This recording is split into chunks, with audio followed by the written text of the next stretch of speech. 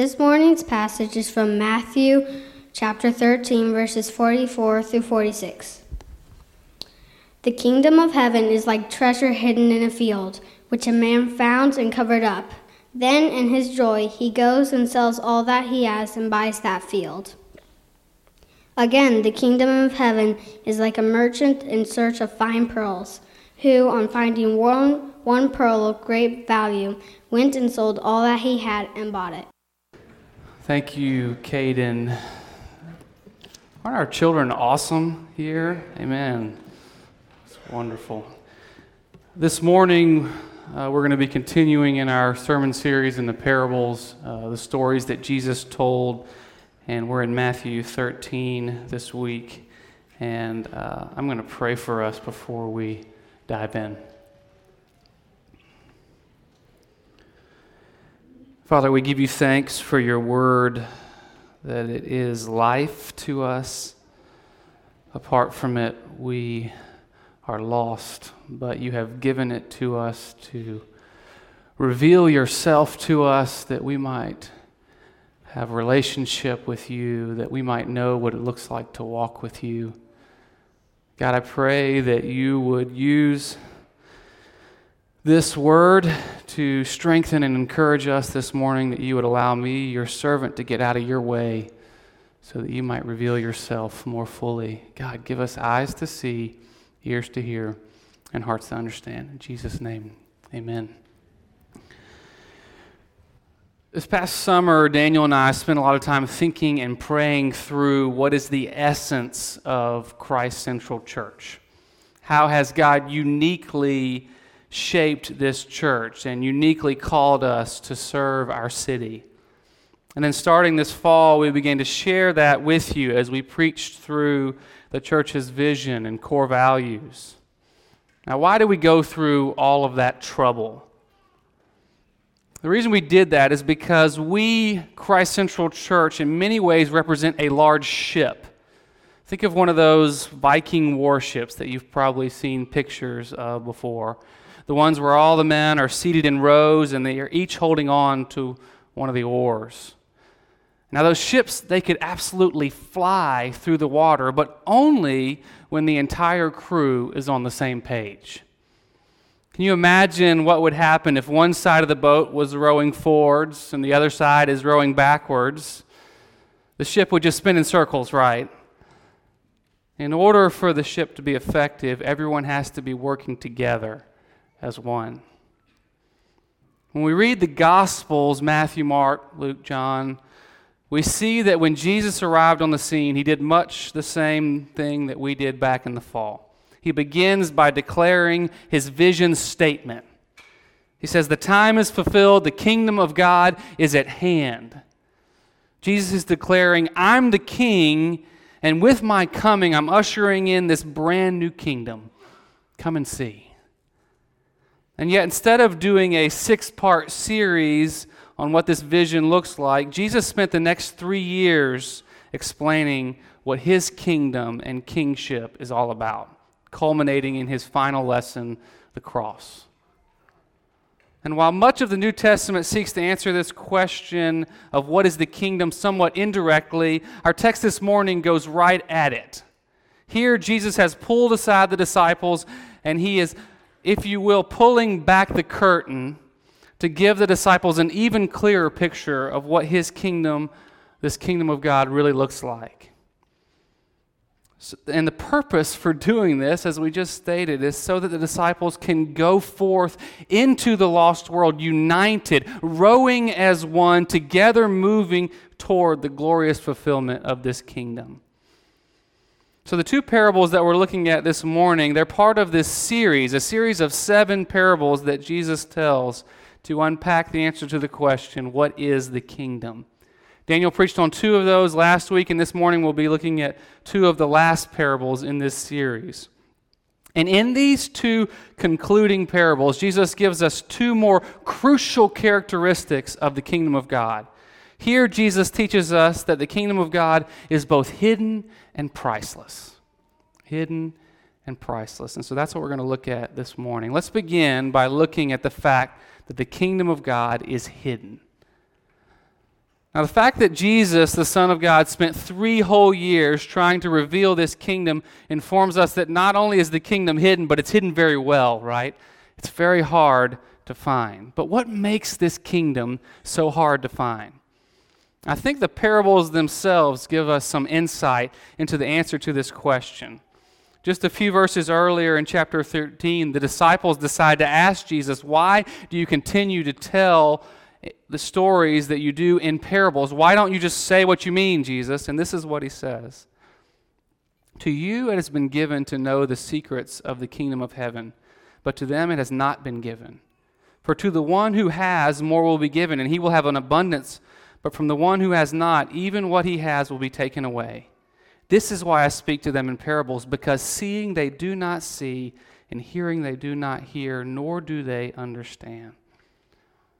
You can see part of what's going on there, even while we pray each week that we would have eyes to see, ears to hear, and hearts to understand. What is Jesus saying here? The point that Jesus is making, and it's echoed throughout all of Scripture, is that one of the primary reasons why the kingdom is so hard to find is because finding it requires divine intervention. My children love to play hide and seek. Don't we all? It's an awesome game. And my oldest daughter is actually getting pretty good at it. And lately, when we're playing, my son will inevitably come running up to me, and he's completely distraught.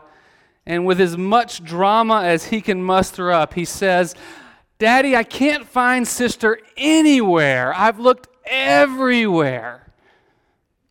He's so upset, and I'm here to console him. But what he's saying there is not that sister is not in fact in the house, but what he's saying is that he is convinced that unless I help him, he will never find her. He needs a fatherly intervention. The kingdom of heaven works much in the same way. Mirroring what Jesus just said in Matthew 13, he says in John 6, no one can come to me unless the Father who sent me draws him. Jesus' point being here, unless Dad gets involved, you're not going to find that pearl. And brothers and sisters, when we become aware of this need of divine intervention to find the kingdom, it should both humble us and embolden us at the exact same time. What do I mean?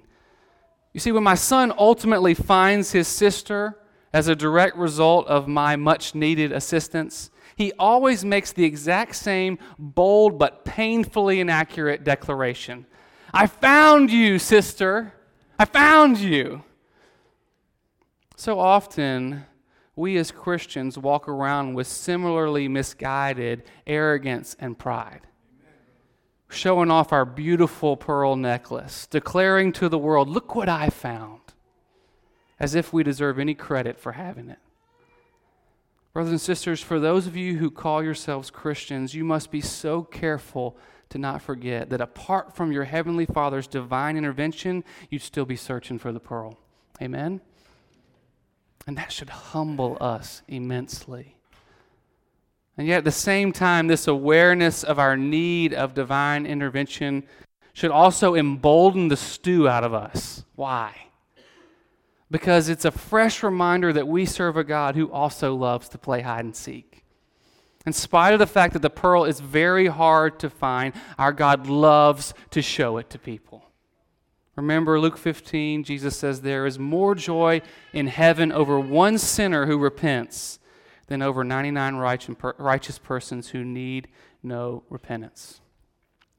Any of you remember what it was like before GPS? I know not all of us can go there. I can remember being in high school and having that printed out MapQuest next to me. And Lord help you if you got off of that little map, because you were done. You were toast. There was no getting back. There was no rerouting. We need to recognize that the Holy Spirit, as Christians, is our GPS. He knows where to go and how to get there, and He is forever with us. I think so often we lose sight of God's forever presence in our evangelistic efforts. Brothers and sisters, it's not up to you to lead your friends, neighbors, family members, co-workers, fellow students to the treasure. That's God's job. Our job is simply to invite people to search with us, trusting that our Holy Spirit GPS will lead us to where we need to go. And it's in light of this, church, I don't often push so hard. Maybe I do, actually, but I'm going to push this morning. I want to challenge you to invite someone to our Christmas Eve service this year. I want to challenge you to bring someone with you. Because I've checked my GPS, and apparently the pearl is going to be on display here at Hayti that night. I want you guys to bring someone with you if you can. At least invite someone. One last application while we're at it. If you are here and you don't know Christ as your Lord and Savior, I want to reiterate, we are so glad that you're here. Welcome. I'm glad that you're here with us. And I hope and pray that this truth, that apart from God's divine intervention, that you can't find Him, does not discourage you. If anything, I think the fact that you are here, to me, is evidence in the fact that God is searching for you, that He is longing to take you by the hand and show you where to find this priceless treasure. I hope and pray that you might, by His help, maybe even find it today. I'm so glad you're here. And I'm grateful that we have a God who is seeking and pursuing after each one of us. But church, not only is the treasure so hard to find because we need divine intervention to find it, but it's also hard to find because it's often covered up by our idols. What do I mean by that? Brothers and sisters, we so often can't find the treasure because in our searching, we stumble across other treasures. Pearls that are not quite as valuable, but valuable enough to cause us to stop looking. I have a confession to make. Sometimes when I'm playing hide and seek with my kids will go hide, and I will begin counting, and then I get sidetracked, normally by ESPN.com or something of that sort. It's awful. I know. It's shameful, but what happens is eventually my kids will get so disgruntled that they will come out of hiding and find me goofing off on my phone. And then I have to sit there and take the tongue lashing that I deserve. But I wonder how many of us began the search for the treasure years ago. And back then we were profoundly focused. There was nothing more important than finding the pearl. And we found it and hid it and found it and hid it. And our life was consumed by this never-ending search for this treasure called the kingdom of God, this new way of life and community and love and hope. And then somewhere along the way, we got distracted. Maybe not by ESPN.com, but by our careers, by our reputation, by our pursuit of a spouse or aspirations to make a difference in the world, our pursuit of good grades or the varsity sports team, or the dreams of a perfect Christian family, or you fill in the blank, but whatever flashy trinket it was that caught our eye, before we knew it, we had long since forgotten about the beautiful pearl. Maybe a slightly different spin on the very same problem. It's not that we have forgotten about the beautiful pearl. Oh no, we see it sitting over there. And yet something in your life has so gotten hold of your metaphorical wallet. You've gone so all in on your career or reputation or pursuit of a spouse or pursuit of mercy and justice or dream of a perfect Christian family that in spite of the fact that you can see that beautiful pearl, you simply can't afford it because you can't seem to find a way to get those other things to relinquish their death grip on your wallet, on your heart. Just last week, I experienced this reality in a way that was both eye-opening and convicting. I had a friend come to me with a pretty significant financial need. And I know this guy does not like to ask for help and would not have come to me unless he didn't have any other choice. And yet I found myself incredibly resistant to helping him. And although I did end up helping him, the next day I found myself resenting him for asking. And as I was preparing for this sermon and sitting under this text, I began to see what was happening. You see, brothers and sisters, part of the mysterious kingdom treasure is that there's actually more joy in giving than receiving. Shh, don't tell anyone. It's a secret. And I don't know if our economy could handle it if that secret got out. But that treasure was being hidden from me because this other treasure, one that's not really that good, was covering it up. You see, it was the treasure of money and security. As I look back now, I can see how the idols of money and security were exhibiting such a grip on my heart that I couldn't even see the real treasure that was right in front of me. Similarly, not too long ago, I was talking with a dear friend, a sister in Christ from another state, and she was sharing about how all her life she has battled with body image and the idol of outward appearance. And she shared how recently she just came to realize that this is just who she is, and instead of fighting, she's just decided that she's going to accept it. And I realize that I will never fully understand her struggle, but nonetheless, I was so deeply saddened by my friend's statement. Because what she was ultimately saying is, she's saying, because this priceless pearl is so hard to find and so hard to hold on to, instead I'm just going to settle for this cheap one that I bought at the dollar store. It should do the trick. Our idols are so effective at hiding and covering up the real treasure, aren't they? I wonder how many of us have given up and become content with our cheap costume jewelry and have given up the search for this priceless treasure that Jesus has so generously offered. Which begs the question, is there any hope for those of us who feel so defeated and discouraged to find the treasure again? Is there hope? And Jesus, knowing our hearts and knowing that we would be asking this very question, gives us the second characteristic of the kingdom. The kingdom is not just hidden, but it's also priceless. And I hope that if we can once again come to see the kingdom for what it really is, a priceless gift, that in that rediscovery we will find the motivation to abandon those cheap pearls to go searching for the good one. I love how Thomas Chalmers says it. He says, the only way to dispossess the heart of an old affection is the expulsive power of a new one. One of my favorite movies of all time is called Dead Poets Society. It's a story of an extraordinary English teacher named Mr. Keating, played by Robin Williams. And he comes to this stuffy New England prep school that he once attended as a boy. And he begins to show the current students a better way. And one such boy in his class is named Neil. And Neil's story is that his whole life he has spent trying to live up to his father's expectations. For Neil, his treasure is to please his daddy.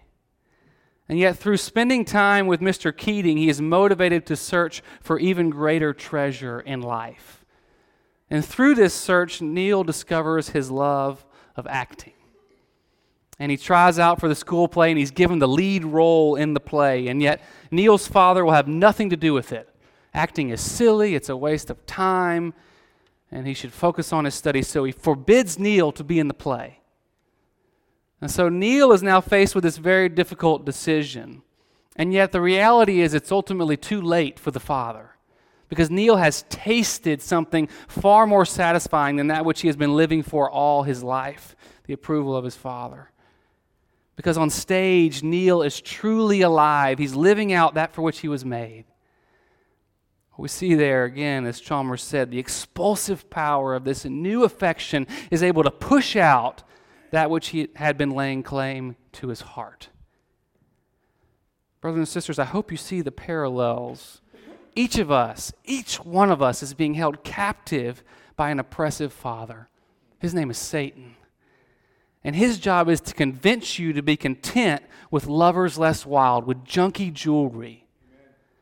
And yet when we taste the good stuff, the real thing, it is there that we find the strength to cast aside this oppressive father and live into the joyous freedom that we have in Christ. C.S. Lewis says it this way: if we consider the unblushing promises of reward and the staggering nature of the rewards promised in the Gospels, it would seem that our Lord finds our desires not too strong but too weak. We are half-hearted creatures fooling about with drink and sex and ambition when infinite joy is offered us. Like an ignorant child who wants to go on making mud pies in a slum because he cannot imagine what is meant by the offer of a holiday at the sea. We are far too easily pleased, is what Lewis says. And so now we can begin to look at what Jesus means in the parable when he talks of selling all that we have in order that we may buy this priceless treasure. So what is Jesus actually calling us to in the selling of all? Many have assumed here that this means a life of poverty and simplicity. Now, don't get me wrong, I'm not in any way critiquing the simple life. I do believe there's obviously some beauty there. But that's not what Jesus is getting at here. Listen to what Calvin says about this call to relinquish all. It says, the gospel does not receive from us the respect which it deserves unless we prefer it to all riches, pleasures, honors, and advantages of the world, and to such an extent that we are satisfied with the spiritual blessings which it promises and throw aside everything that would retard our progress. Christ exhorts those who believe in him to deny those things only which are injurious to godliness, and at the same time permits them to use and enjoy God's temporal favors as if they did not use them. It's a beautiful quote. Jesus doesn't want you to sell everything because there's something super spiritual about being poor. No, he wants you to sell anything and everything that is getting in the way of you buying the good stuff. To use Lewis's words, he wants you to sell your mud pies so you can enjoy a holiday at sea. He wants you to sell your McDonald's stock because he's got this great deal on stock at Nana Steak, and you need to buy it. We don't blindly sell anything and everything. Instead, we relinquish anything and everything that is injurious to godliness, anything that is hindering you from enjoying the pearl of great price. Paul says it this way, but these assets I have come to regard as liabilities because of Christ. More than that, I now regard all things as liabilities compared to the far greater value of knowing Christ Jesus my Lord, for whom I have suffered the loss of all things. Indeed, I regard them as dung, that I may gain Christ. Amen. Brothers and sisters, I hope and pray that you will once again be able to see the immeasurable worth of the kingdom of God. And in seeing that you will regard those cheap pearls as dung and cast them aside so that you may gain Christ. And it's my hope that Christ Central can play a small role in that process. That as you come here each week, you might see the pearl on display, radiating in all its splendor and glory, and that you might be convinced once again to relinquish whatever has laid hold of your heart that is hindering you from enjoying the pearl of great price. Last week I was standing over here on the stairwell and the band was singing the first Noel, and I almost lost it right here. I'm glad I was behind the wall. Said that hath made heaven and earth of naught, and with his blood mankind has bought. And I was sitting over there like, no way. You've got to be kidding me. It's too good to be true. And I literally had to pull myself together.